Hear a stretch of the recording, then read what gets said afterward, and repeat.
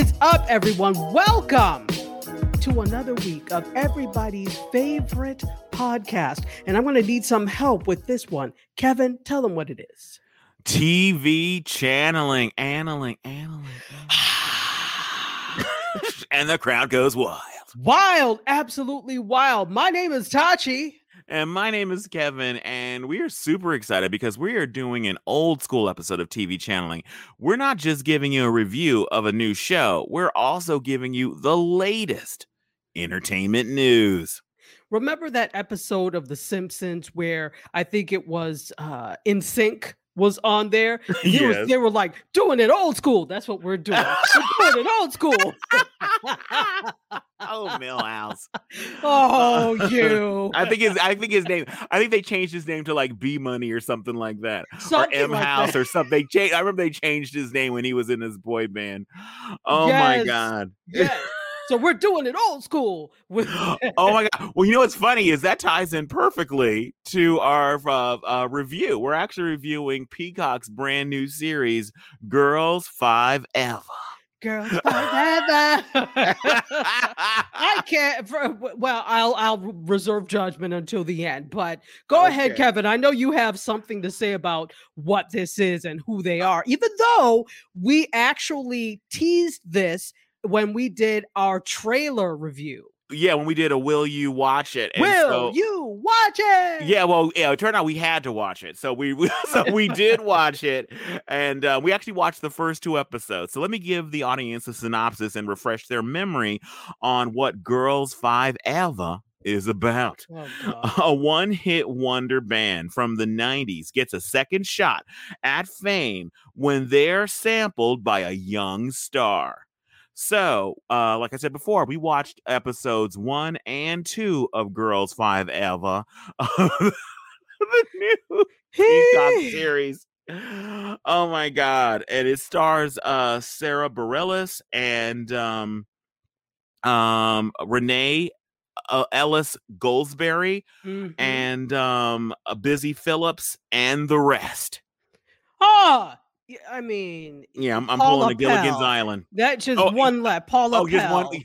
Well, there was, you know what? Gilligan's Island did pull the same thing with and the rest. It was only 2 more people to name, and they couldn't be bothered at the time until the lawyers got involved, and then they named everybody. And all y'all. So that's what that is. So this screams Tina Fey. If you don't think so, I do. But I absolutely agree. You could her fingerprints are all over it. But the thing that I couldn't get over was it did take me back. It gave me all kinds of Spice Girl feels because at the beginning of the episode, we find out how they got their name or what their name is about. So when they're on TRL, Total Request Live back in the day on MTV, yes. Carson Daly asked the members of the group, why are they called Girls 5 Eva? And so they answered because they're going to be around and in the game longer than forever. Yes. So it's going to be 5 Eva. So it's even 5 Eva is even longer than forever. I couldn't. And then it's like, well, how'd you guys get together? And then Renee chimes in and tells Carson, we've been best friends ever since we auditioned for a man in a motel room in New Jersey. And so that was the same, because I don't know if you remember the controversy with the Spice Girls when they first came on the scene. It was kind of like they were selling them like, oh, we're just all best friends, and we just kind of, this is a spontaneous thing. But then it came out, no, you guys all auditioned, and then your friendship began once these men decided that you would guys look good together, and then your friendship was born. And so yeah, they've been best friends since they were hired to be friends, much like Real Housewives. Exactly. Because I mean, not to go off on a tangent, not a tangent, but a tangent. With the Housewives, it's like that you'll ask them, well, how long have you known each other? It's like, oh, well, such and such and I have known each other, for a while. But that doesn't mean they were friends. Atlanta is small. So it's a big city, but it's small. So everybody knows each other. So you know of people and you know the circles that people run in, but that doesn't mean that you all are actually friends. So it feels like it's one of those types of things. And then they just try to play it off like, oh, yeah, we've been friends for years. Okay. So it seems knowing each other or having heard of somebody or knowing somebody who knows somebody does not make you friends. And so, and that's another thing. And your friends don't change every season. We're all here's my new friend. I mean, with 6 degrees of separation, if that's the case, I'm friends with Esther Roll. So, But what I also love about back on the tangent of the Housewives, I also just love the idea that like you can tell when people are on the show and real friends and not friends, because the moment somebody's no longer on the show, they're no longer at any of your events. They're not at your wedding. They're not at your baby's christening. They're not at the opening of your new business. So it's like, wait a minute. So I think you guys really weren't friends, because the only friends that seem to come are the friends that we see in the opening credits of the show. Exactly. Or you'll be somewhere random with them, and they won't be, if they were tight like that, they would be at just about everything. Why is it at a Housewives sponsored event that you only see these people, like you say, instead of like going about town and you see, well, oh, I see you with Shabubu and Shanae. What about the rest of them? And no, I can only have lunch with people that are on the show. That's the only people I ever have lunch with or am seen doing anything with. And also one last trope, and then we'll get back to the review. Yeah, is I love the fact that nothing can be discussed on the phone, that we have to always meet to discuss like literally something that takes 2 minutes to discuss. Just like, I'll meet you at such and such restaurant, and then we get to the restaurant. And so Tashi, what is our next episode going to be about? It's going to be about, we're going to review Girls 5 Eva. All right, I'll see you later. We hug and say goodbye. Like, why did we come here? Or we're like, well, Kevin, that's not what we discussed. I don't feel that we need to talk about Girls 5 Eva. I don't know why you're always trying to impress upon me this stupid show. And you're like, whatever. And then we leave in a huff. And and then you throw champagne in my face and leave. Exactly. In a huff. Absolutely. Yeah, it's as contrived as that. So this whole thing, I think they are making fun of that trope. Basically, that is really a throwback to that whole controversy with the Spice Girls. And, truth be told, some of these other groups that tried to pretend like they knew each other. Oh, so didn't. So many of these boy bands and girl groups, and that's another thing. Why were the boy band? They weren't. If you're not playing an instrument, you're not a band. You are a group. But anyway, exactly. These boy groups and girl groups, there were people hired them. They did auditions and they put them together. Like, you know what? You'll be the sexy one. You'll be the smart one. You're going to be the wild one, and you're going to be the unobtainable one, and you're Baby Spice. And so anyway, they would put them together. They had like a little weird checklist of what they thought, the different archetypes were that girls wanted to watch when it came to boy bands or girl groups or whatever, and put it together. But okay, one of the things that was so hysterical to me was they were one hit wonder. They had one album, and then they had their second album came out on September 10th. Yes! And it was and their first single off the album was Quit Flying Planes Into My Heart. And exactly. On September 10th. And they were dressed as stewardesses in the music video. And exactly. And September 10th, 2001. Exactly. Okay, so that's why their follow-up did not go well. Yeah, well, you know what? My thing is, at least they had a solid reason as to why it didn't go well. That was actually quite clever. So, to me, that was like, that was clever. Yes, Tina Fey's fingerprints are all over this. All over, because that is classic Fey humor. Yes. Absolutely.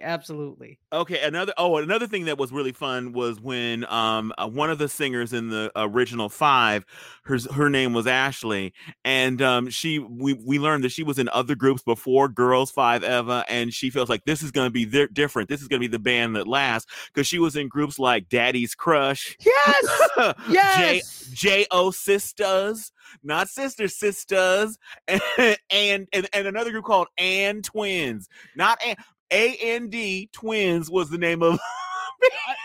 And then and Diva Cups. That's the one that I was like, Diva Cup? Do you know what a Diva Cup is? I think I do. But I don't.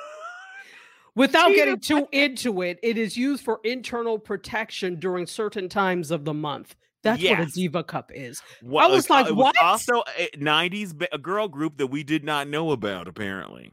I guess the hell so. Oh, wait, can I talk about the outfits? It was a total throwback because they started in 1999, right? So it was that late 90s, early 2000 vibe of things where there were a lot of halter tops. T-shirts were shorter than they were. T-shirts were tighter than they are now, even though, they evolved to have, rather than just the boxy tees, the women's style tees. But back then, I didn't notice they were tight. They were oh my god! If you want to go back, watch old episodes of Charmed. Jesus Christ. Yes. It's like you forget how much things change until you watch something from another period and just like, oh my god, every t-shirt they had was like baby. They were wearing nothing but baby tees. And like and their bellies were always showing or peeking out, and they had these low-rise jeans that were literally, you could practically see their vagina in every pair of pants they wore. That's how low those rises were. And it was great. And just like, that looked perfectly normal at the time. It really was. And it's like, I remember saying to myself, I can't wait till this low rise craze is over, because whenever you would go to the store to buy some pants, every pair of pants was like low rise, not even mid rise. Because I'm like, okay, I'm cool with, they don't even have to be high rise. I'm cool with mid rise, but they were all like low rise. I'm like, one false move and you're done for. So, well, you know who never gets credit for doing this? And I believe this is the case. And I wish we had a fashion expert on the show to tell me if I'm wrong, or dispute this, or tell us where this craze came from. I believe it was from Mariah Carey, because what was the song that she did that had Jay-Z rapping at the beginning? Was it Taste of Honey? No, it wasn't Taste of Honey. It was another song that Jay-Z raps at the beginning of. And in that video, it was she was wearing these jeans, and she talked about it in some interview, how she had her stylist cut the waistband off of the jeans. Interesting. And so, and whatever that video was, those jeans are low. And I thought that was the first time when everybody went so crazy when she did that, and she actually was asked about it in interviews. And that's when I thought that was the beginning of all of that. I think you're right. I think there are other, instances, but that was the most notable one, her cutting the waistband or having her waistband cut off of her jeans. And it just started this craze, this awful craze, because I never want to see the low rise craze again. Let's be clear. That's over. We don't do that anymore. But yeah, Kevin, good for you for picking up on that fashion moment. Oh, it was Heartbreaker. It was the Heartbreaker. I had to look it up because I couldn't remember. But I remember that so clearly. So yeah, that's what I thought was the start of it. But anyway, we'll never know for sure until we get some Anna Wintour. And we know you're a fan of the show. You know what? DM me and let me know for sure if that was the start.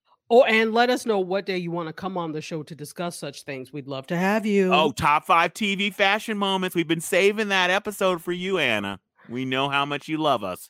He's always so busy. The Met Gala's coming up, so you know what? We'll talk about it when we see you there. Exactly. Because I know our invites are in the mail, I'm sure. Exactly. And shoot me a DM with just slide it to the DMs and let me know what the theme is this year. Thanks. Yeah, give us a little bit of a heads up so we can get our stylists on it. Exactly. Get our teams. I love our delusions of grandeur. I love it. Delusions? What do you mean? I don't understand. That right there is a delusion. So speaking of delusional, okay, Wiki, who's played by Renee Ellis or Elise Goldsberry. It's Elise. Elise Goldsberry. She actually was working at the Van Nuys Airport. but she was making it look like she was getting on private jets and living this jet-setting lifestyle, and Yes. had her own line of bags and shoes that she was a huge hit in Asia. And so the funny thing is, you can't pull that crap anymore, because we can look up what's happening in Asia. I love the idea that she's masquerading as having this amazing life, and nobody looks into it in the slightest bit. They just take her word for it that she's fabulous all over Asia and Back jet then, setting. sorry, back then it may have worked. Yeah, but not because now. But she's no. pulling that now. She's on the gram, like up, like living the lifestyle and heading, getting on a private jet. I'm headed back to Japan or whatever, and just like, okay, Okay. but the funny thing is this: her actual job, they could not have gotten her a lower job, because I thought, okay, oh, maybe she's cleaning the planes or something. No, she actually gets paid to shoot the geese that are flying around the airport, and she gets paid by the goose. By the goose. Like, oh my god! And I was sitting there wondering, well, how much per goose? That's what I was. I know. They didn't tell us how much she gets paid per goose. They did not. That has fallen from a height. That is, yeah. You are down low. You are below low. Okay, that's below low. So let me tell you what that reminded me of. There are so many tropes in here. Not just tropes, but so many rich pieces of content in here.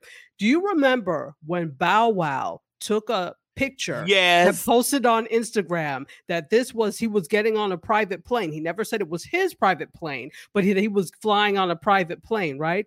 But then there was a person who followed him, apparently, or I don't know if this person followed him, but was on the same commercial flight as this person, as Bow Wow, and took a picture and remembered that he had just posted all this nonsense about going on a private flight, and here was Bow Wow with his hood on or whatever, and then in the middle seat.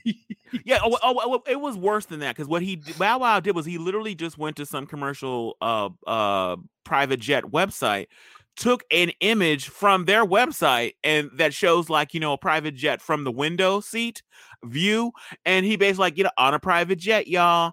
And exactly. So someone was like, actually literally sitting a row away from him, like, sees this and then takes a picture and he got roasted online. It could not have been more delicious. And so, yeah, that's the kind of stuff that Wiki did. But one of the things that I gotta say about Wiki that was so great that they did, taking us back to that time, is they showed her episode of Cribs. Yes. Which I could not stop laughing, because so apparently Wiki went solo after the second album bombed. Correct. And so she goes solo, and her solo album, what was it called? Wait a minute. It was called Yesternights. Not yesterdays, but yesternights. Yesternights. And so we see her Malibu beach mansion, and she was saying how I always loved cliffs, which is why I designed my house to be on a Malibu cliff. And then we see that it was designed badly, because she has a vase on the counter and it just starts sliding off the counter because the house is not level. But here's the thing where I'm wondering, they allude to the fact that, how is all of they never really had for real gigs. It was always their cheesy, sleazy manager just telling them, okay, go. And it would be at the mall. Okay, go, just perform, and never really getting them good gigs. So they never really got paid. So we find out that really all of this was living off of credit card, maxing out credit cards. No, she was living the lifestyle before she had the money to back it up. And so there are so many tropes, but I love how when we go on her tour of her mansion, we see things like she said when she went to when she talked to her designer, she said, I went to the theme purple, expensive. And that was the theme for the whole house. And then another thing that was, she commissioned a shelf be built just to display all of her awards. And she only has she has this long ass mantle for all the awards, and she only has one, and that one award is the Napster Music Award for wettest mouth in a girl group. Yes. Yes. Oh my god. A Napster I know. It was so many blasts of the past. And then, if that wasn't enough, she mentions how in Missy Elliott's cribs, how she had a bed that was made out of a Ferrari, and so she said she wanted to do her one better. And she has she has a bed that looks like a car. I mean, a car that looks like a bed. And she goes, she goes, actually, it was made by Sealy Posturepedic for Alfa Romeo. I Yes. just I could not. It I was was like, that's Tina Fey. that is so hysterical. Anyway, it was absolute genius. It was giving me all kinds of early 2000 feels. It was. Again, I just could not get over the fashion. I could not get over the hairstyles as well, because there's a very particular hairstyle that if you had, like, for example, even if you had like relaxed hair, or if you had, flat ironed and straightened it out, you kind of had. It's not like now where it's just straight. There was always a little bump, or they always tried to give a little volume at the top, if you notice. Yes. So that's either by kind of taking the flat iron and giving yourself a little height there, or putting some rubber bands, and it's a cutesy little stuff. You could so tell clothing from the 90s. No, everything was pitch perfect. When all the flashbacks, everything is pitch perfect about the look that was happening back then. And oh God, the songs, that we see some clips of their music, and it's so funny. Another thing that was I thought was really good was Wiki gets this idea that the key to them coming back. Oh, I forgot to mention. Okay, one thing that happens is, so after this rapper, Lil Smelly or something like that, I forget what his name is, he samples one of their songs and it turns into an instant hit. And so they get back on the scene because Jimmy Fallon, The Tonight Show, wants to have Lil Stinker or whatever his name is on the show. Yes. And they think it'd be fun to bring the reunite Girls 5 Ava and have them come on the show. So one of them is actually gone. Ashley had some kind of infinity pool accident, and so she is gone. There's a bench that's dedicated to her. Yeah, exactly. and so now the Girls 5 is now Girls 4. So which actually makes more sense. Forever. And so they perform on the Tonight Show. They get back together, the 4 remaining members of the group, and they think they're going to go tour with Lil Stinker or whatever his name is. Speaking of delusional, but he feels like they remind him that fame is fleeting, and they're depressing to be around, so he does not want to be around them. And so they think it's going to be over, but then they see they're still getting some kind of buzz on social media, so they decide, you know what, we're going to try and do this on our own. We're going to actually try to get back into the game. And Wiki believes, Renee's character believes, that the key is them appearing at the Jingle Ball, because in 2001 they got bumped. And so Gloria, one of the members of the group, says, you know who didn't get bumped from the 2001 Jingle Ball? Artists like Pink, Alicia Keys, and Jay-Z, none of whom are currently dentists like her, because so she's a dentist now. She's a dentist, yeah. And so, which is just too funny. So let's go back. There's just so much here to look at and pick apart. So let's look at the fact of there's so many groups now and so many artists who are experiencing a revival by generations of people who didn't really grow up with their music. I keep thinking about Mr. Ocean Spray and drinking cranberry juice while listening the Fleetwood Mac with Dreams, because of that guy. Exactly. And first of all, Dreams is one of my favorite songs, so I've always loved Dreams. Absolutely. Amazing Fleetwood song. Mac, Stevie Nicks, always loved them. So, but that's really, before my generation, if you think about it. Anybody can be brought back now with some kind of weird thing that happens on TikTok or something, can bring something that is irrelevant to a whole new generation. Exactly. Even is it a Geico commercial with 95 South, whoop, there it is. I Well, think they it's remember they Geico. did the thing. Remember they did the thing with Salt and Pepper. They did a commercial with them like a couple years ago. So Right. they're doing this again with another hip hop of that era of the '90s kind of hip hop artists, because look at how old all those people that were jamming to that when they were teens. They are very much grown ups, And let and me so tell you, I'm sorry. I'm just excited about this because I'm putting together the pieces. So look what's also happening with Verses on Instagram. The fact that the pandemic came and forced everybody to really use social media to connect with audiences and to get their messages across, to spread music. So we have a whole bunch of people that are from the eras of the 80s and the 90s that are putting out music, that are DJing and doing things, and now new generations are getting to hear them. So Verses is just an example of that. I'm thinking about, so the latest Verses, what just happened, it was SWV and Escape. This was just last night.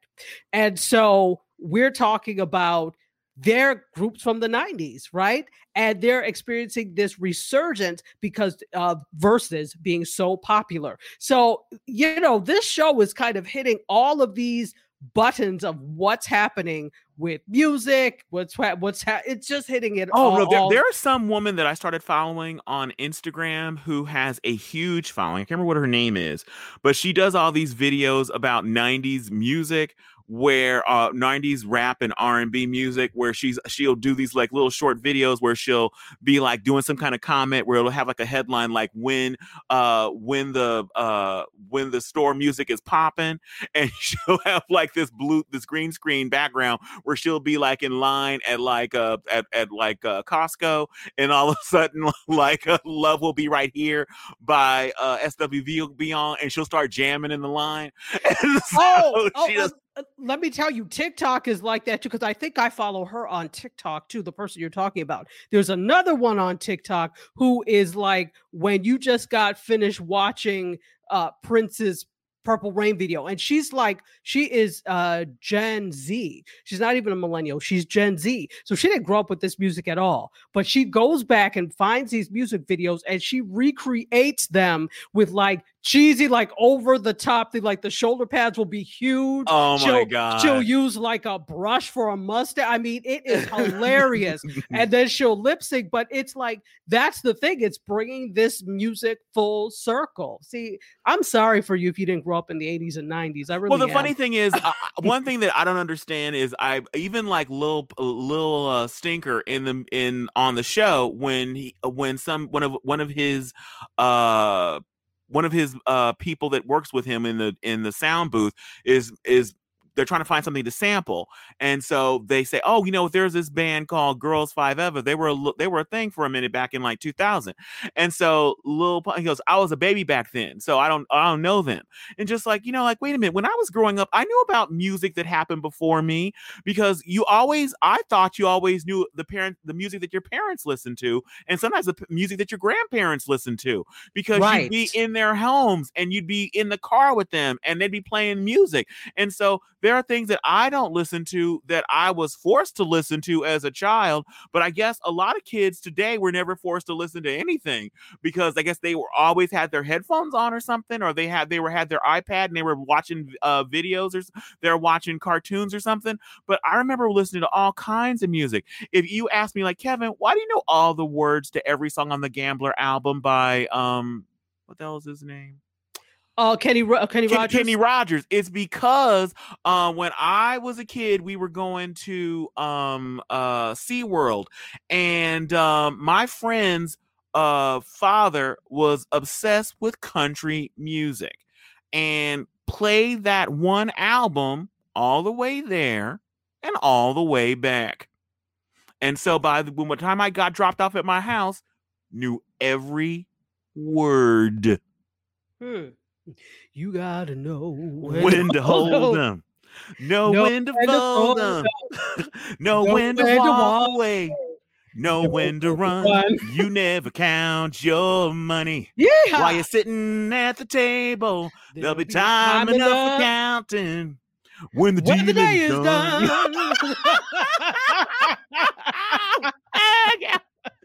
So yeah, you know about things before you in other genres because of the people that you're around in the world.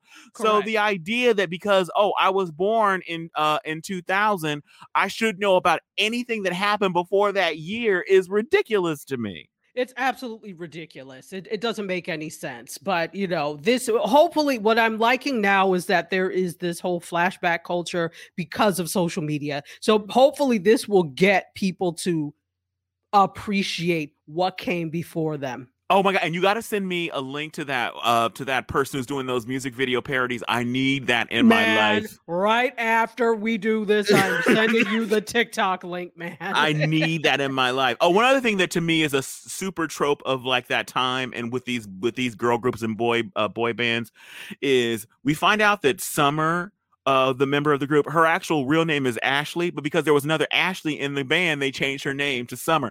I just because I don't know if you remember back in the day, there was always this thing where there's like even with the Spice Girls, there's two Melanies. There's like Melanie B and Melanie C. And just of all the people, I don't understand how you can't put together a group of 5 people that don't have the same name. You can't find 5 women, or some of these boy bands were the same way. You couldn't they'd have 2 Chris's and stuff. Just you can't Chris S and Chris R and stuff. You can't find 2 people, 5 people that all have different names. Well, but here's the thing. If you go to every age, every era has popular names. So at the time they were born, it could have been there was 100 million Melanies. Yes, those were the popular, especially, the Spice Girls were in the UK. So they have different popular names than we do here in the US. So I'm sure that Melanie was probably a very popular name. If you do the research and look it up, and because if that was the early 2000s, they were born probably in the 70s then. So if they were born in the 70s, that was probably a really popular name. No, I get it, but I do like with their manager. Their manager's no, we're not having to Ashley C and Ashley. You're Summer now. And so I feel somebody's name has to change. You're going to use your middle name or something because we're not going to have Ashley B and Ashley T and no. No, exactly. Although this did well for those groups who I'm going by mine because none of them are together now, really, right? And they're they're doing stuff under their own thing. Could you imagine if you went from being Summer and now I want to go back to my original name? So it's doing well for them.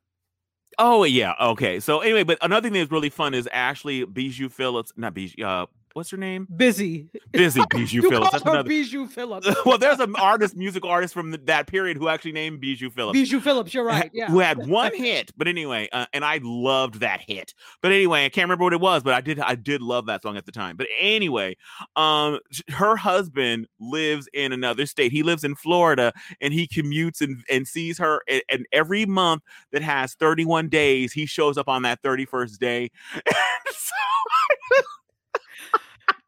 And to convince her friends that her marriage is intact and fine, she pays him to do a cameo. Yes. And tries to make it look like it's like they're actually talking FaceTime. This show has so many layers of just stuff that's so funny. Another thing that was so funny was their agent calls them, even though he doesn't work for them anymore.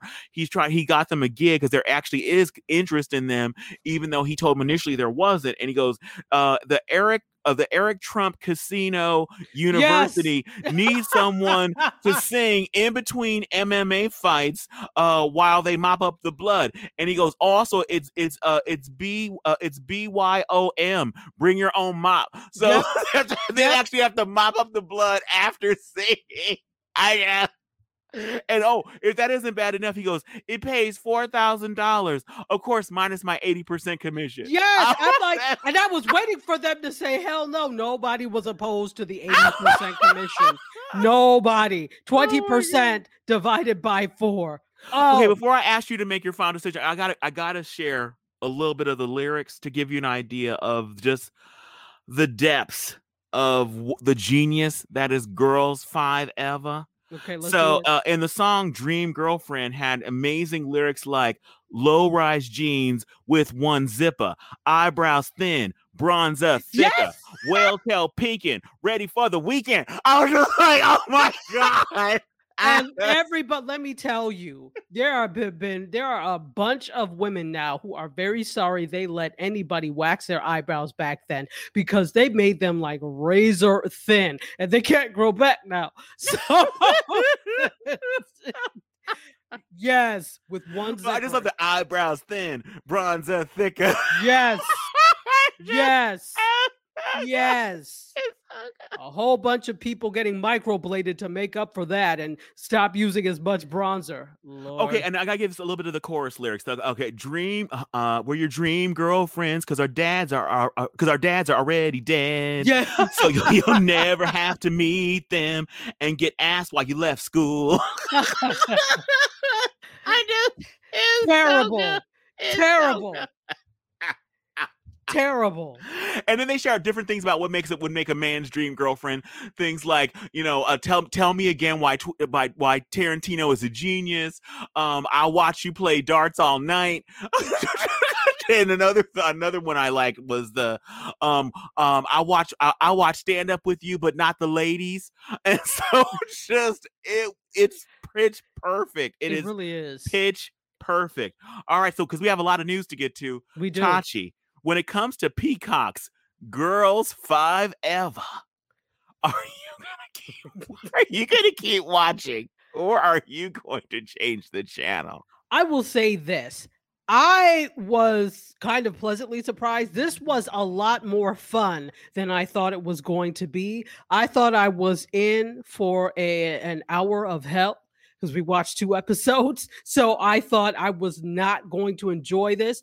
But, it was actually quite enjoyable. Now, as far as remembering that this is on Peacock to go and watch it and making it appointment television, I don't know about that. But it was fun. I did appreciate the humor. What it needs to do, if it gets like, it just needs to be a little more solidification of some things, and I think this could be really, really good. So I don't know. I'm kind of torn. I probably would watch at least another episode to see what it's doing, but I don't know if I would be this would be appointment television for me. But it was fun, I will say that. So I'll ask you the same. When it comes to Peacock's Girls 5 Eva, are you going to keep watching or change the channel? Well, first I gotta say, what fills me with rage is the fact that shows like Kenan and Mr. Mayor and The Rock are on NBC, whereas Girls 5 Eva are relegated to Peacock, because we reviewed all 3 of those sorry excuse for shows.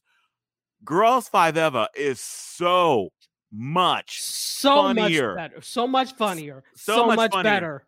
I laughed out loud, which is there were so many moments where we didn't even cover all the, like the invisible piano. Yes. There's so many things that we didn't even have time to talk about that were hysterical in these shows, in the 2 episodes we saw. So there's only 8 episodes in the season. And so this show needs to come to NBC during the summer. They need to re-air it on NBC proper. I agree. This show is hysterical. You will laugh out loud if you were around or have any memories, unlike Lil Stinker, of the early double O's. This show is for you. It is hysterical. The music parodies, the songs they do. This reminds me of, there was a thing they used to do on SNL with Maya Rudolph, where they did a parody of Destiny's Child, and there was a girl group called Gemini's Twin. Yes. And this is Gemini's Twin made into a TV show. It is so hysterical. This needs to be on NBC and be seen by a wider audience.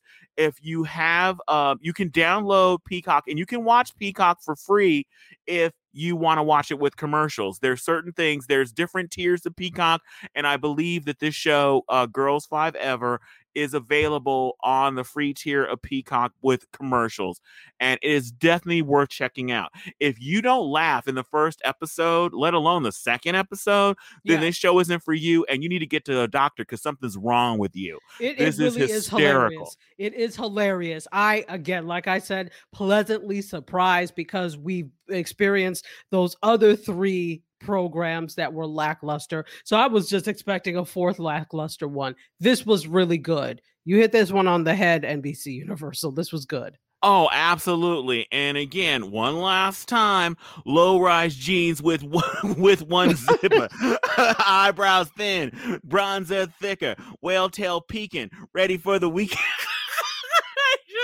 I can't. Absolutely terrible, but hilarious. Oh my God.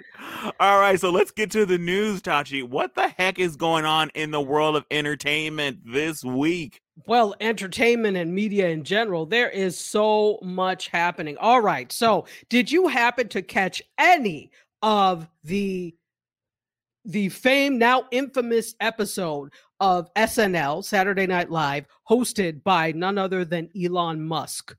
I watched it, and talk about a contrast.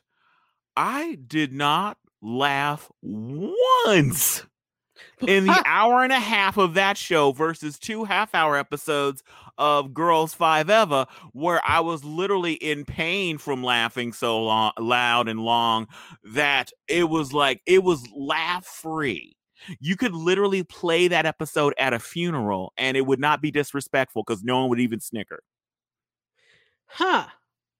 Well, so this is interesting. For me, not that it was hilarious, because I've kind of tapered off watching SNL, to be honest, because there find so many things to be unfunny. So I'm like, I don't even bother really with SNL unless I know there's going to be a fantastic host. And then I'm like, okay, I got to see that, or I'll catch it, the next day, like I did with this. So the interesting thing here is that I felt he did okay for somebody who was not a comedian, for somebody who was not an actor, for somebody who is really, honestly, socially awkward. I think he did okay. Wait, let me get one thing straight. I'm not saying that he did the skits that were written for him were not funny. As far as being a person who is not a non-performer, he met his marks. He didn't break during when he was reading his lines. This was live for the most part. There were some filmed parts. So I feel like he did as well as anybody would expect someone like him to do. So I'm not saying he did a horrible job. He didn't write these sketches. The sketches to me just weren't funny. They had a courtroom type thing where he was playing Wario. I guess he was accused of killing Mario or copying Mario or something. I don't even understand what the hell the sketch was about or what it meant or whatever. Was stupid. And then at the end, it takes a turn where it's about Bill de Blasio for some reason. I didn't get the connection with Wario and then tying it into the Mario universe into Bill de Blasio wanting Italian Americans looking bad or something. That I thought that was crazy. Let's see. There was a filmed part. The funniest part of the show, I'd say, was the film part where it was showing what it's like to go to your first party after the pandemic. Yes. That was the funniest part of the show, where they're talking about the kind of conversations you have to keep having with people, like where you don't remember them, like where do I know you from, kind of thing. And then everybody asking each other the same question. Everybody always asks, like, oh, you got vaccinated? Which one did you get? And then you tell, oh, I got Moderna. Oh, that's one of the good. Oh, I got Pfizer. All right, that's it. That was and that wasn't even funny, other than just like, yes, we're already having those conversations. Right. It was just kind of like, it wasn't like you were laughing, but it was like, that's recognizable. We're all kind of going through the weirdness of life going sort of back to normal kind of thing. So it recognized that.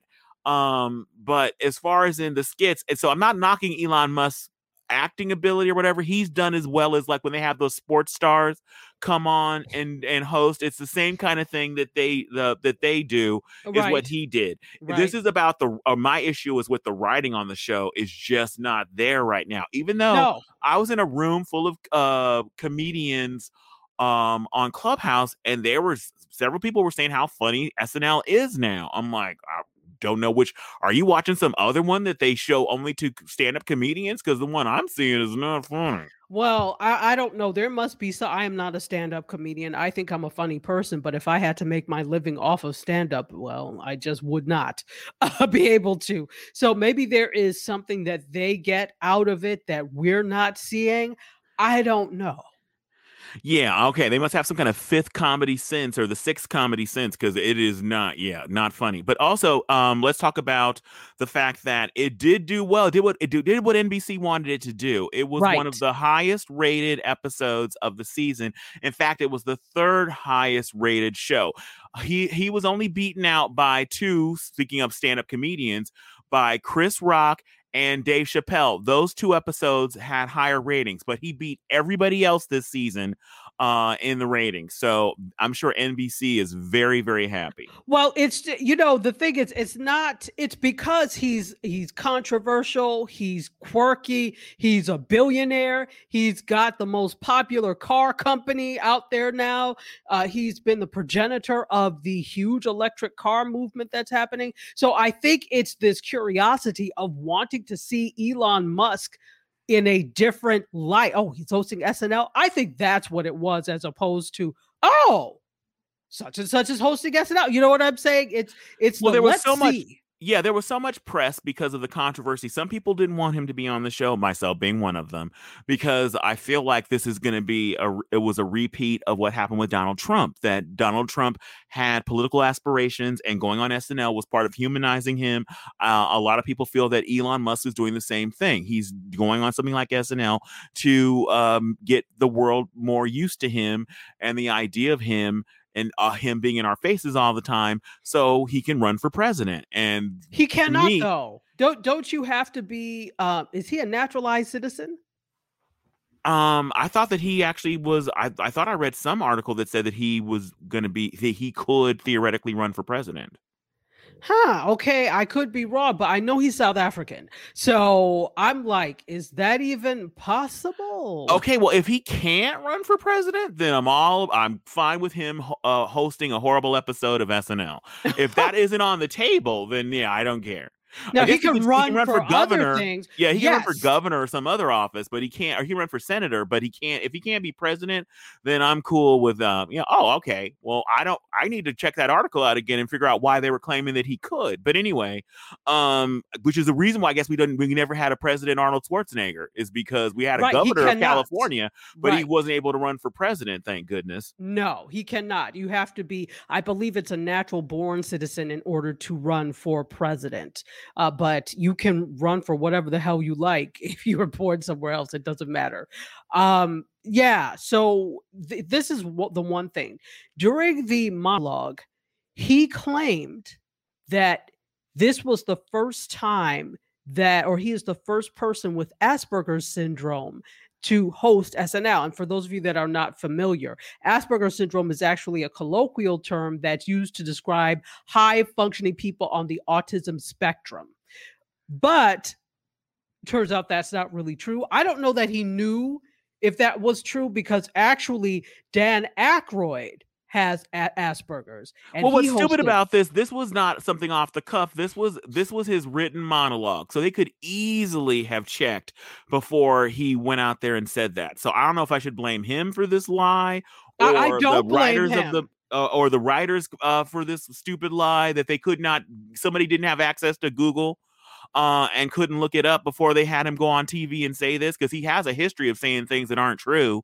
So absolutely. But with this one, I don't think he intended to defraud. I think he just did not know that. Well, you think that his people, somebody on his team of many people, all of his personal assistants, somebody should have looked up the monologue, because the monologue, even though it is written by somebody else, it feels like it's coming from the host. So you think before he says any kind of factual thing about the history of the show that they would check it out. If the team of the writing team wouldn't do it, you think his own team, before they had him go out there and say it, would check out to make sure that what he was saying was actually true. And you would also think that someone would check when a first lady is using another first lady's speech, but that didn't happen. Yeah, exactly. They're like, okay. people are dropping balls all over the place. People don't check. Exactly. So yeah, that is really interesting, that whole thing. But yeah, I don't think he intended to defraud. Somebody just did not do their due diligence, and now it's all. I mean, they didn't even say good night, everyone. Good and well from the from SNL, and they were already writing, no, that's not true. This, already came Yeah, out before the show was over, there were before the people were show was already calling them over. out on social media that that's not true. So it was a huge ball drop. I feel, and again, but the important thing for NBC is people watched it, so they don't care how bad the episode was, as long as people tuned into it, and it did well for them. So it was a stunt, and the stunt went well for them. A stunt, it was all right, it went well, but can you maintain that? Because now he's gone. Now you have to find, and they already have lined up who the next hosts are for, I don't know, this was episode 18 of season 40. Is this season 45? It's up there. It's up there. But anyway, it's yeah. So the only thing they could do to top this, in my opinion, is if they could get either Barack or Michelle to host, or they could get the guy who owns Amazon to host. Jeff Bezos. Yeah, Jeff Bezos or the Pope. That'd be it. Okay, now the Pope is out. Pope Francis is probably not going to come, but will be interesting to see how they broaden the scope, because what they've been doing in the past is musicians, is actors. Every once in a while they'll have, of course, politicians. But it will be interesting to see how they broaden the scope to include tech people, to include well-known, notable figures that are not in entertainment or sports or whatever. Yeah, who's going to be like the first YouTuber, the first influencer that's going to host SNL? That's what I want to see. That will be an interesting thing when we get to that point and we see that happen. When it's going to have to be a YouTuber or a TikTok or an influencer that can hold their own, because maybe you can do what you do on YouTube or TikTok, but can you hold your own during an hour and a half of SNL? That's but if Elon Musk can host it, I feel like anybody. Yeah, they can put anybody. And if you can see a cue card and you can read, you can be honest. You can host SNL. Touche. I will say this. I think it was cute that they all brought on, the beginning. Miley Cyrus was the musical host. Or the musical guest, I should say. And they all had their mothers there. So I thought that was cute for Mother's Day. They do that every year. They trot out their moms, and the moms always look like a deer in headlights looking at the cameras. I don't know what the point of that is. And I guess the point, conveniently, they're not on during Father's Day. So there's no fathers never get trotted out on the show. Because you know why that is. They're like, fathers, whatever, but mothers, dare you mess with Mother's Day? So fantastic. Wow. All right. So you ready to move on to the next? Yes, I am. Okay. So let's kind of talk about this whole Golden Globes thing going on. You want to lead us in and then I'll pick it up, or what? No, you lead us in. I'll lead you in. Okay. So the Hollywood Foreign Press Association is actually pledging to reform itself, right? They have had some issues in the past few days. So a top exec on May 6th, after around 75 of the Hollywood Foreign Press Association's 86 members voted for an inclusion and overhaul proposal to the group's board. They put this forward at the beginning of the week. They've actually been scrambling since it was revealed before February 28th semi-virtual Golden Globes that the freewheeling group had no Black members. Zero, cero, nada, nothing, zilch, zip, none. So you're saying none? Yeah, basically none, no Black member. That's not it's the Foreign Press Association, but apparently that is not foreign anywhere in Africa, I guess, other than probably South Africa, because you think that they would have like some Zimbabwe chapter where they'd have one member from someplace, from some. I am stunned, and I think what's caused this is people like Scarlett Johansson have come out against the HFPA and saying that that Hollywood should pull back. And let's see, Netflix has said that they're pulling back from the organization, as well as Amazon Prime Video is pulling back. So I feel like they are scrambling to stay in the game and make some changes. And the changes that they've offered up so far, people are calling window dressing. I mean, that's all it ever is until you hold their necks to the fire. That's all it ever is just something to appease, throw out a few carrots. Okay, I love the fact that you're holding their necks to the fire, not their feet to the fire, but their necks. You don't play next to around. the fire. Look, you know I get these things wrong, so neck sounds better. Next to the fire. Yo, that's scarier than feet to the fire. The neck, your neck's to the fire. But see, because when it's a neck, you have something really to lose. So there you go. Okay, so here's the going back a little bit, and to your point, Kevin, you're absolutely right. There is a whole continent, the largest continent on Earth, full of Black people, and it's Hollywood Foreign Press Association, and Nigeria has the largest outside of India has the largest film industry. Okay, it's India, Nigeria, then Hollywood in terms of distribution. And you couldn't manage to find a single person in Nigeria. Okay, so they've had a bunch of stumbles and a bunch of critiques, as you've mentioned. They also saw racially insensitive remarks from a former president and newly minted diversity and inclusion advisors, Dr. Sean Harper, and Fixer Supreme, who was the inspiration for Scandal, Judy Smith, both resigned in frustration last month. Now, when you have the Fixer who's supposed to fix things resign, you've got a huge problem. Well, they had a history of being, the Golden Globes had a history of being a joke that you could easily get a nomination or even an award bought. They were a joke for decades, and they just were barely getting some kind of thought of, or at least a window dressing of legitimacy. And now they're being brought down by racism and lack of inclusion. Even with women, even with white women, there's scarce few white women that are even members of the Foreign Press Association. So you know that they're not even including them. You know it's the curtains for us. So Ted Sarandos, who is from Netflix, the CEO of Netflix, said that today they took a vote. Today's vote is an important first step. However, we don't believe these proposed new policies, particularly around the size and speed of membership growth, will tackle the HFPA's systemic diversity and inclusion challenges or the lack of clear standards for how your members should operate. So we're stopping any activities with your organization until more meaningful changes are made. We know that you have many well-intentioned members who want real change, and that all of us have more work to do to create an equitable and inclusive industry. But Netflix, he's saying, as for me and mine, but Netflix and many of the other talent and creators we work with cannot ignore the HFPA's collective failure to address these crucial issues with urgency and rigor. Well, Tachi, it sounds like what they were saying is Netflix is the blank of the what, Tachi? You're going to have to help me with that. That's the thing you do on Mediascope all the time.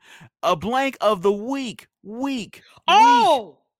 Okay, you have to have. Okay, let me say a problem. Then, in the words of comedian Huggy Lowdown, HFPA, you are the Bama of the week.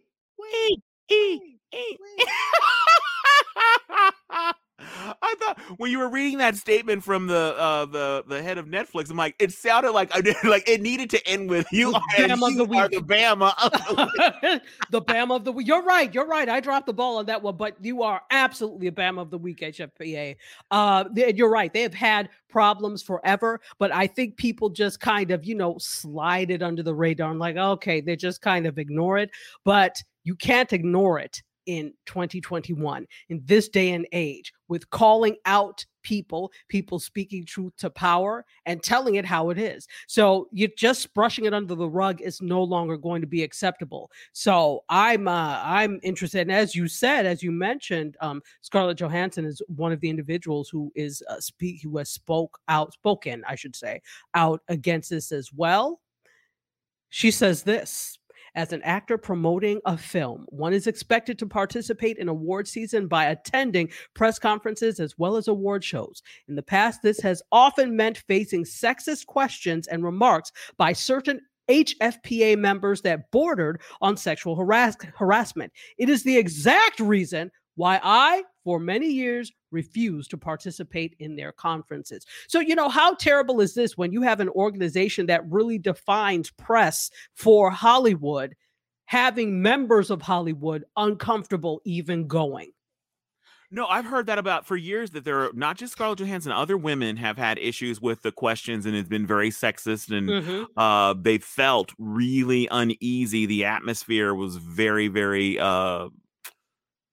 just sleazy for lack of a better term, and that's a huge part of getting that whole Oscar buzz. People want to win you want to win a Golden Globe because that's the next step in the path of To the getting yourself Oscar. getting to the Oscars. And so Mm-hmm. but when some actresses are not willing to play the game and sit there and have these questions about their how their boobs looked in a particular costume or whatever, or walk out of interviews or not even sit down for an interview with them, then that plus the fact that the lack of diversity when it comes to women in the entertainment field as far as writers and people of color being excluded, then it's time for their little boys club to the doors need to be knocked down, kicked in, and get some different people in there that look different and are from different parts of the globe, and truly be a foreign press that all of the countries on the world,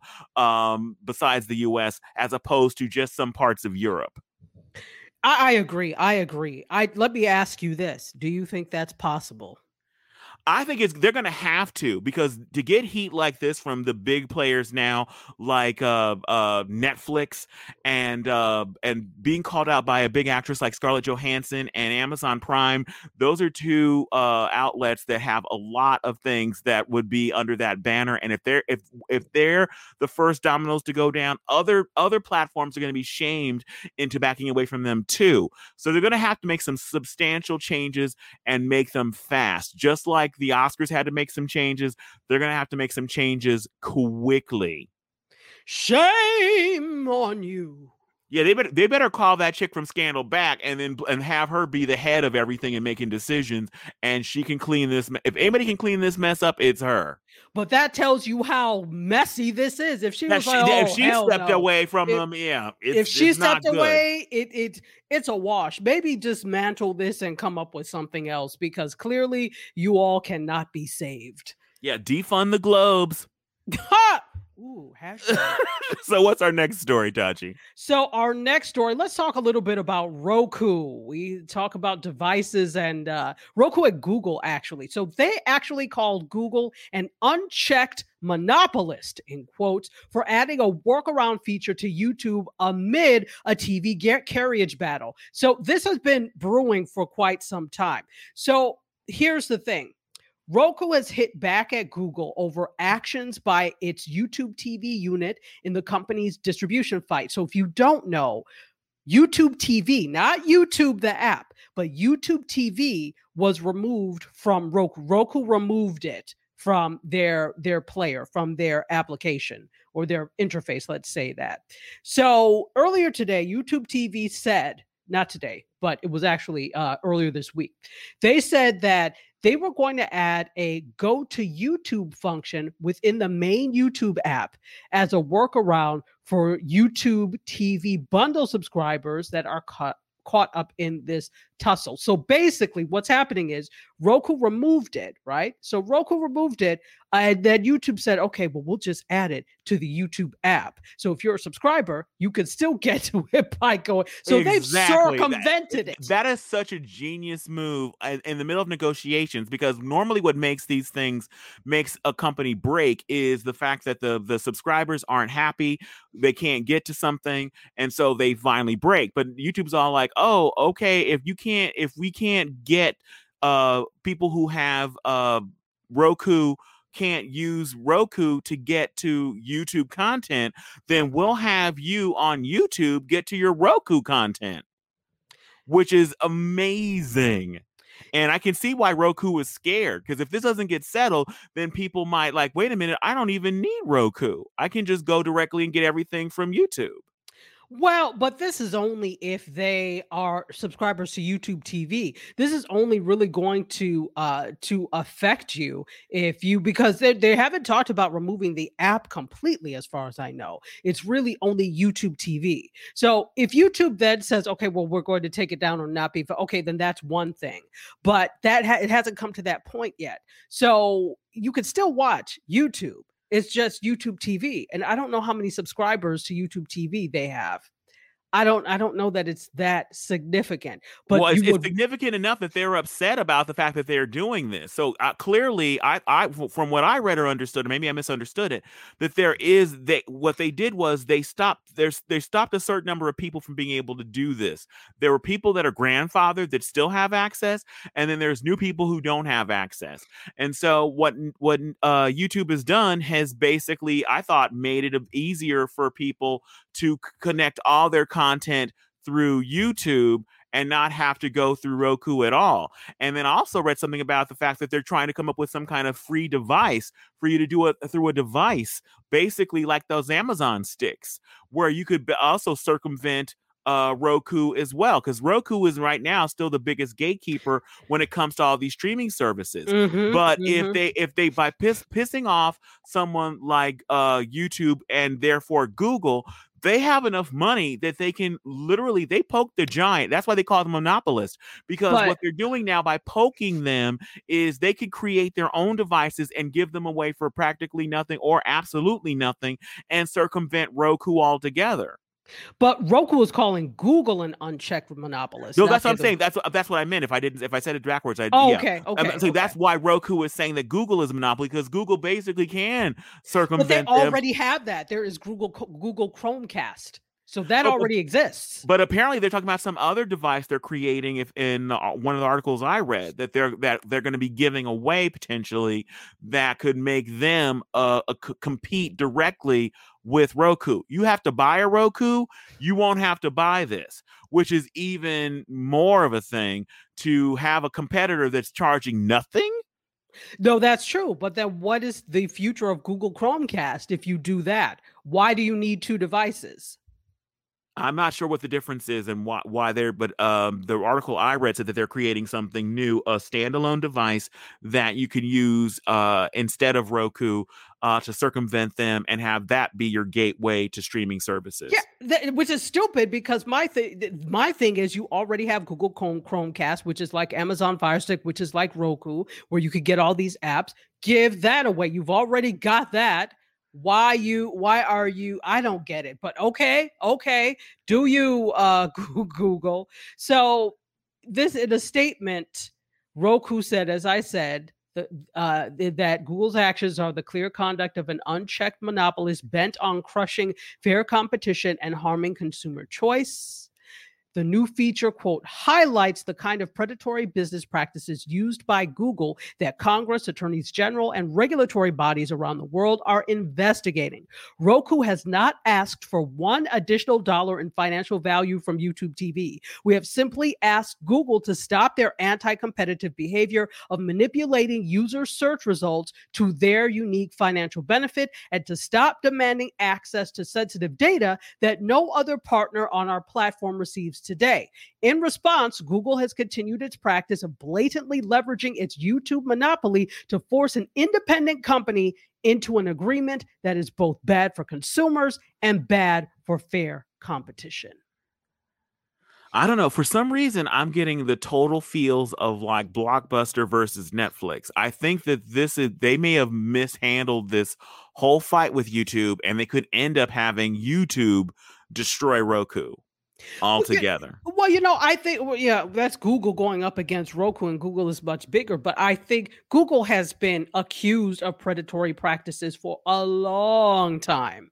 So I'm not surprised with this, according to this article, asking for data that others on the platform do not ask for, like requiring data from users. And data is the new black. Data is currency, right?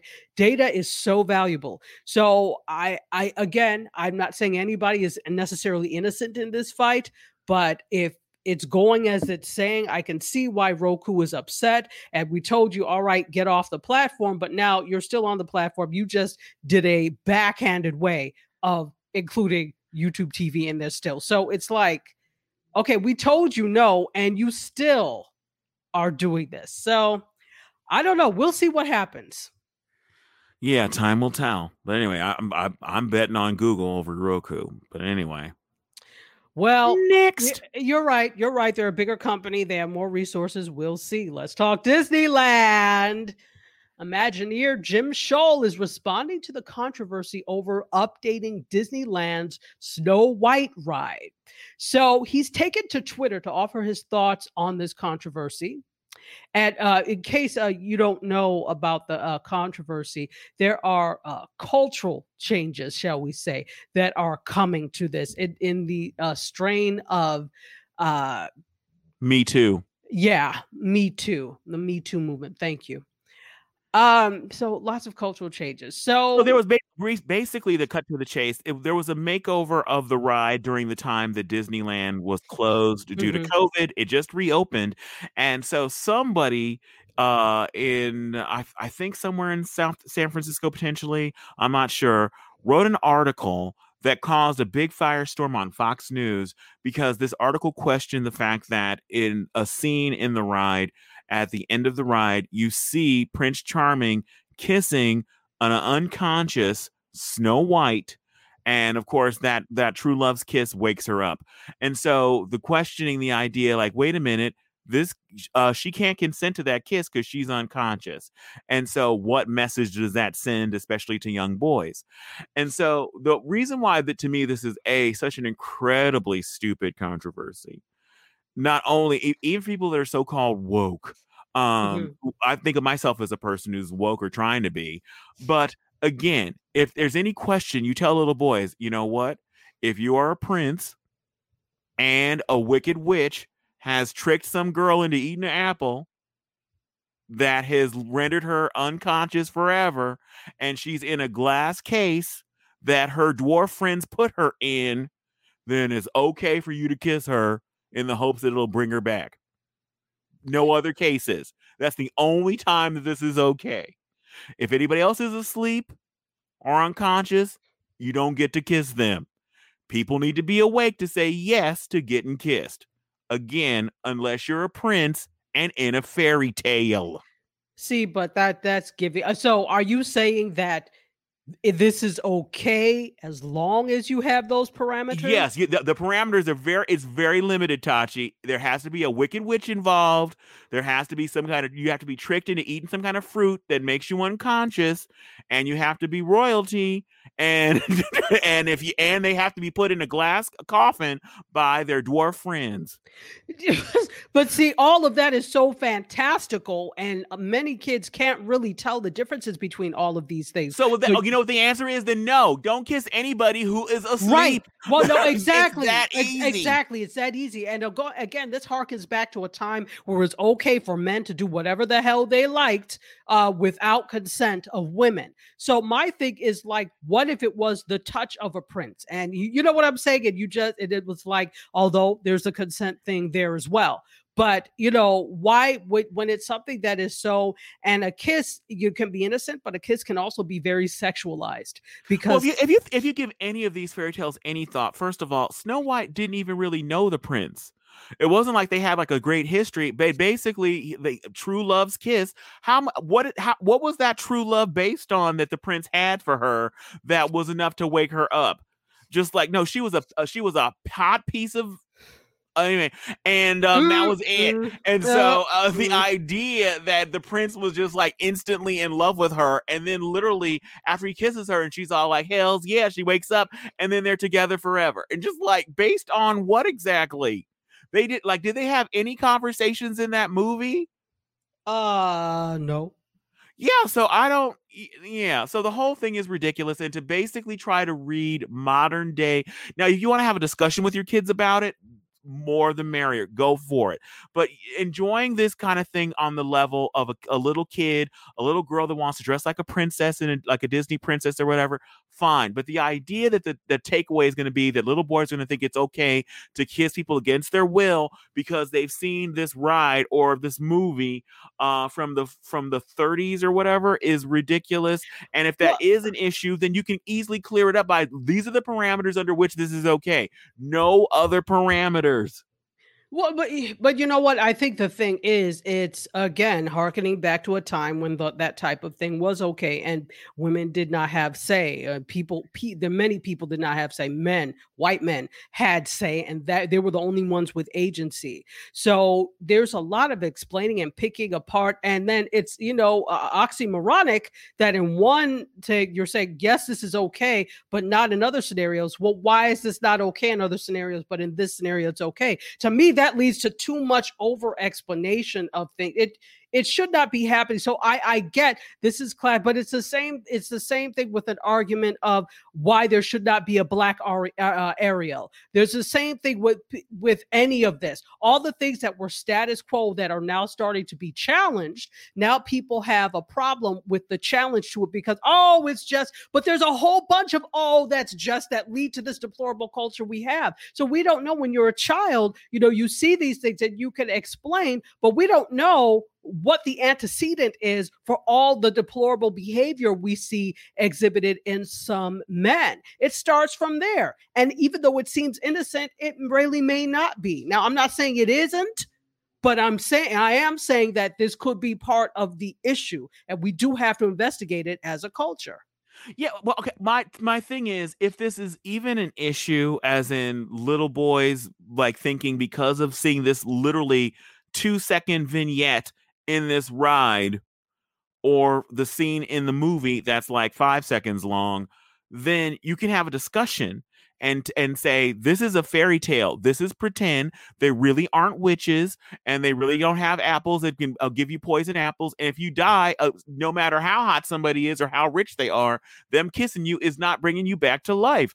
And so there's all kinds of questionable things in fairy tales and in these Disney films to talk about. So if you want to have the kid watch it and then have a discussion after, again, I don't know how much they can absorb of this when they're that little, how much messaging is getting in. Are they taking it or understanding it to be something real and thinking like, oh, well, if the prince can kiss Snow White while she's unconscious, can I kiss the little girl next to me on the mat during nap time in preschool? Is that okay? And so then you can say, no, it's not okay because you're not a prince. She did not bite a poison apple. She is not unconscious forever. So these are differences. So you've got to teach people like, you know what? It's okay to wear just shorts and then jump in a bunch of water when it's a swimming pool, but it's not okay to jump into a fountain unless you're a member of the cast of Friends. There's rules. There's different things that are appropriate. They're appropriate for some and not appropriate for others. But when it comes to that, I get your point. But when it comes to that, it's really kids act out things. And not every parent is going to be responsible and make that distinction of when this is okay and when it's not okay. So you end up with a bunch of children at a daycare and they're like, let's play Snow White. Not everybody's parents have had that conversation with them. You understand what I'm saying? So I think that's where the issue comes up. And I do see it as a legitimate concern. But I don't know. It is up to the parents. Snow White is not getting canceled. And so what we need to do is we need to explain to kids that some things that are appropriate sometimes aren't appropriate all the time. It's appropriate to have cake and to have ice cream on your birthday, but you don't get to have cake and ice cream every day for every meal. You can. But for your birthday, certain things you get to do.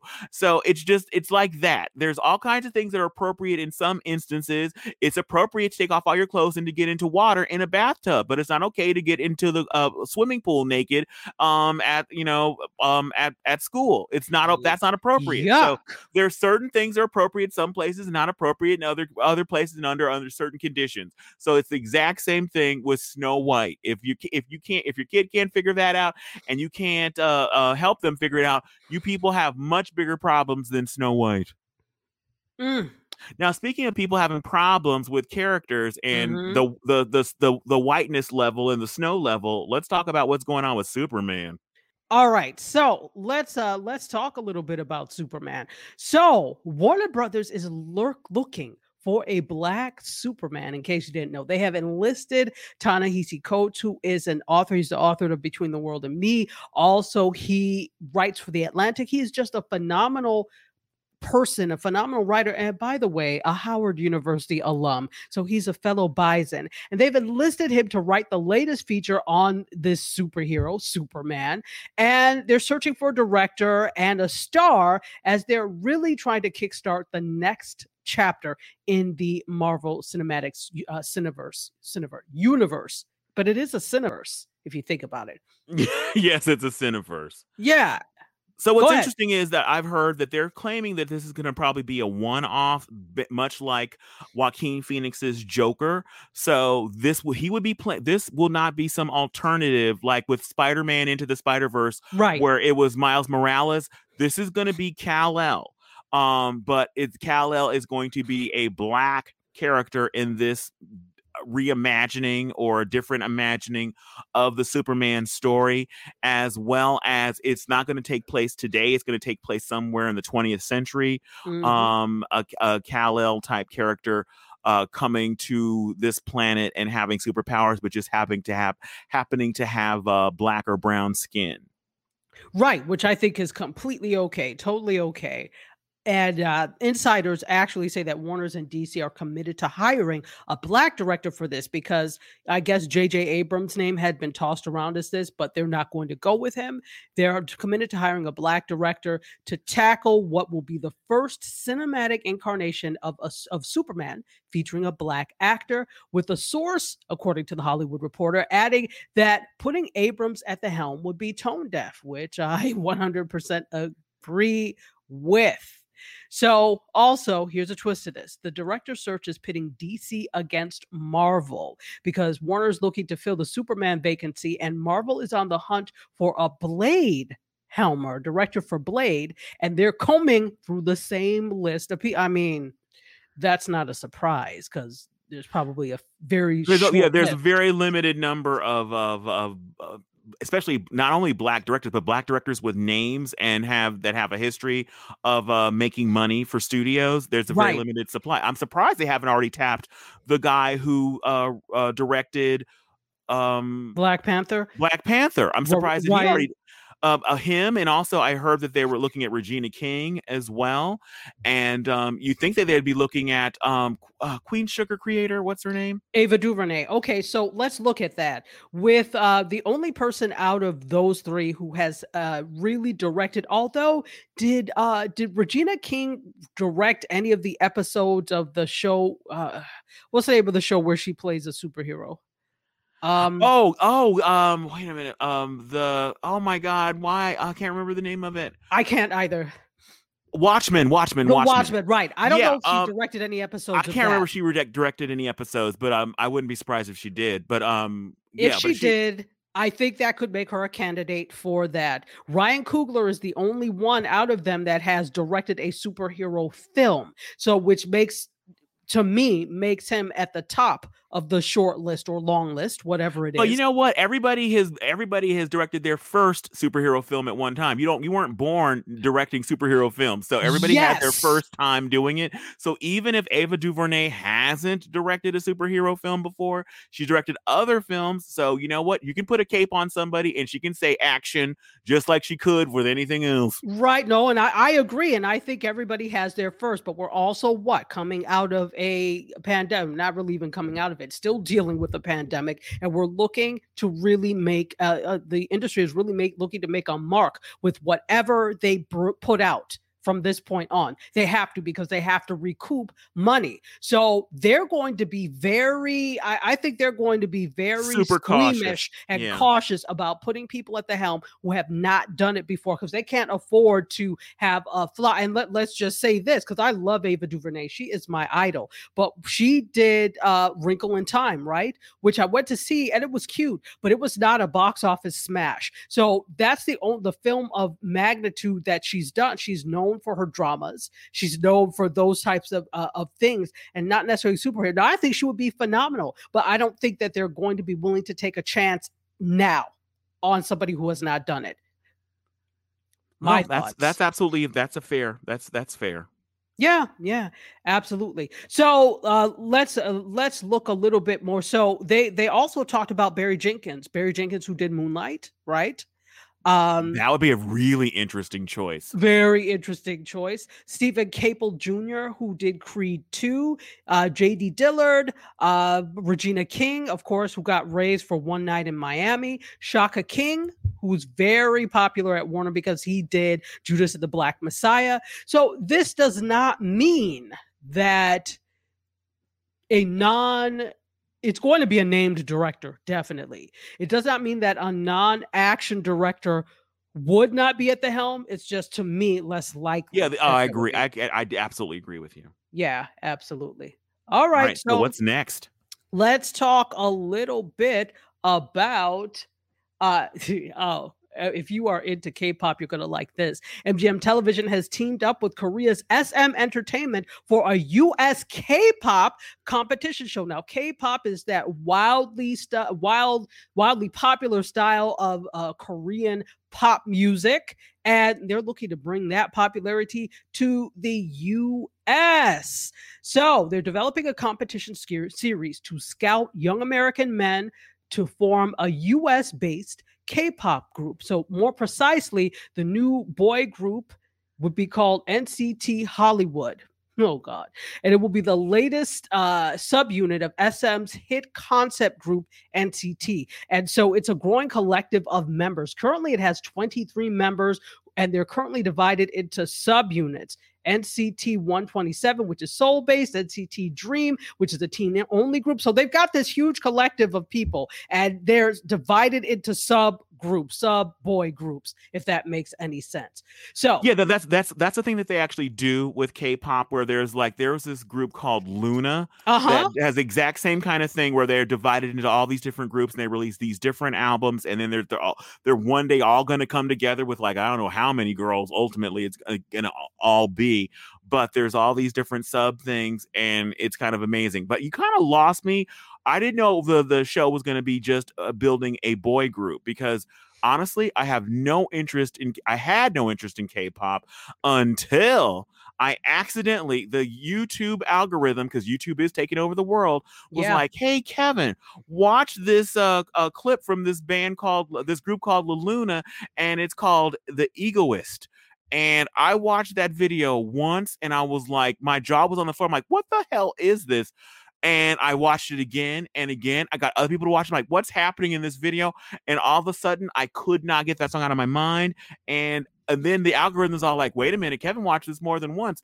Hey, if you like these Japanese or these Korean girls dancing in an abandoned warehouse, what about these Korean girls dancing in an abandoned warehouse? I'm like, I like these other Korean girls dancing in an abandoned warehouse. What about these other Korean girls dancing on a mountaintop? I'm like, they seem cool too. And it turns out that I like K-pop. Well, then you're going to like the fact that it's going to be open, this search, to America's most talented emerging artists who are males aged 13 to 25. Contestants will be flown to Seoul for K-pop boot camp training at the SM campus, where in each episode they will compete in dance, vocal, style tests, and will be judged and mentored by SM founder Lee Soon-man, as well as various current NCT members. What I don't know is it's K-pop, but are these people all going to be Korean? That's what I no, they're not. There's no way MGM is doing this. The whole point, they have enough talent there.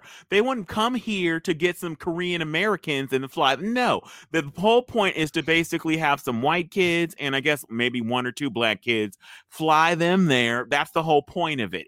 There's no reason. They have enough Korean singing stars there and kids that can break it down. They don't need to come to America unless they want to get some white and some brown faces and take K-pop to the next level. It reminds me of the producer who created New Edition, basically said, you know what, I could only get so far with these black kids.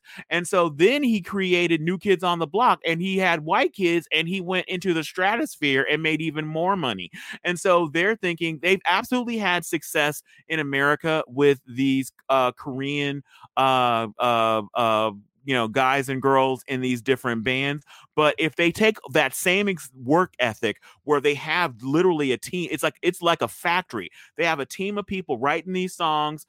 They have a team of, it's basically like a movie studio for music, where they have teams of people helping these kids learn all this choreography. They have teams of people giving them styles, giving them basically choosing their hair color, choosing their whole vibe, with their giving them swag lessons, all this kind of stuff in-house. They're like going to a pop star university, and they work them like slaves, and they come out with precision of soldiers. They are amazing. But again, since it's all basically K-pop boys, could care friggin' less. It's season 2. They better do it with girls. So I'm going to be interested to see what happens with that and how long they can last, because American kids, I'm sorry, don't have that same work ethic. I just see them complaining all day long, but we'll see. Well, it's going to make it for an entertaining show to see, because I'm sure there's going to be lots of tears, people crying, like, I can't rehearse anymore. No, I want to go home. It's going to be filled with drama. And that's what they like. Let's move on. All right. Our friend Robin Roberts has a new Disney Plus series that's going to feature an intimate roundtable with conversations and female celebrities. So it's going to be on Disney streaming service Disney Plus, and they just announced that GMA co-anchor Robin Roberts is going to host and executive produce. It's called Turning the Tables with Robin Roberts. It's a 4-episode series featuring intimate roundtable discussions and conversations with female celebrities from all walks of life. LeBron James is also going to serve as an executive producer on the series with his media company, The Spring Hill Company. And in addition to Roberts and James, they've put together a team of executive producers comprised of women, BIPOC, and members of the LGBTQ plus community. She says this project is very personal to me, and I'm proud to bring it to Disney Plus. The guests we've assembled are an amazing group of women who have all achieved great success in their various careers. Yeah, because you know what? Robin Roberts could not possibly do a talk show without LeBron James's help. So that makes a lot of sense that he's on board. But anyway, my question is, what color is this table that she's turning? Is it red by any chance? Well, maybe it's going to be crimson, so it'll be the Crimson Bureau as opposed to the red table. Wow. I hope that Facebook and what's her name? Jada Pinkett is got their attorneys on speed dial, because it's time to sue. Because they have had screamingly popular success with Red Table Talks, and I could see, how Jada does that one eyebrow thing. I know she is leaning back in her chair with that one eyebrow raised. Even the verbiage, like, we're turning the tables, it's just like, it's all kinds of slaps in the face to Jada Pinkett and the success that Red Table Talk has had. I can't believe they even went there with their table and round table and all this table talk. Just come on, Robin Roberts. That's the industry. Nothing is sacred. They are trying to monetize at every turn. I blame LeBron James. I blame her too. So they're all in on this. They're all in on this CO conspiracy together. I'm like, come on. They could have come up with a different concept. You could have called it, at the coffee bar. So you're at a high top table and having conversations one-on-one. Come up with something different. And oh my God, if next week we get an announcement that Robin Roberts is also starting a new show called Channeling Television, it's on. It is on. Are you listening, attorneys in the back? Anyway, yeah, we will come for you, Robin. I don't care that you've been out of the closet for 15 minutes. I will still sue you into the ground. Oh, the views expressed. Let's keep going.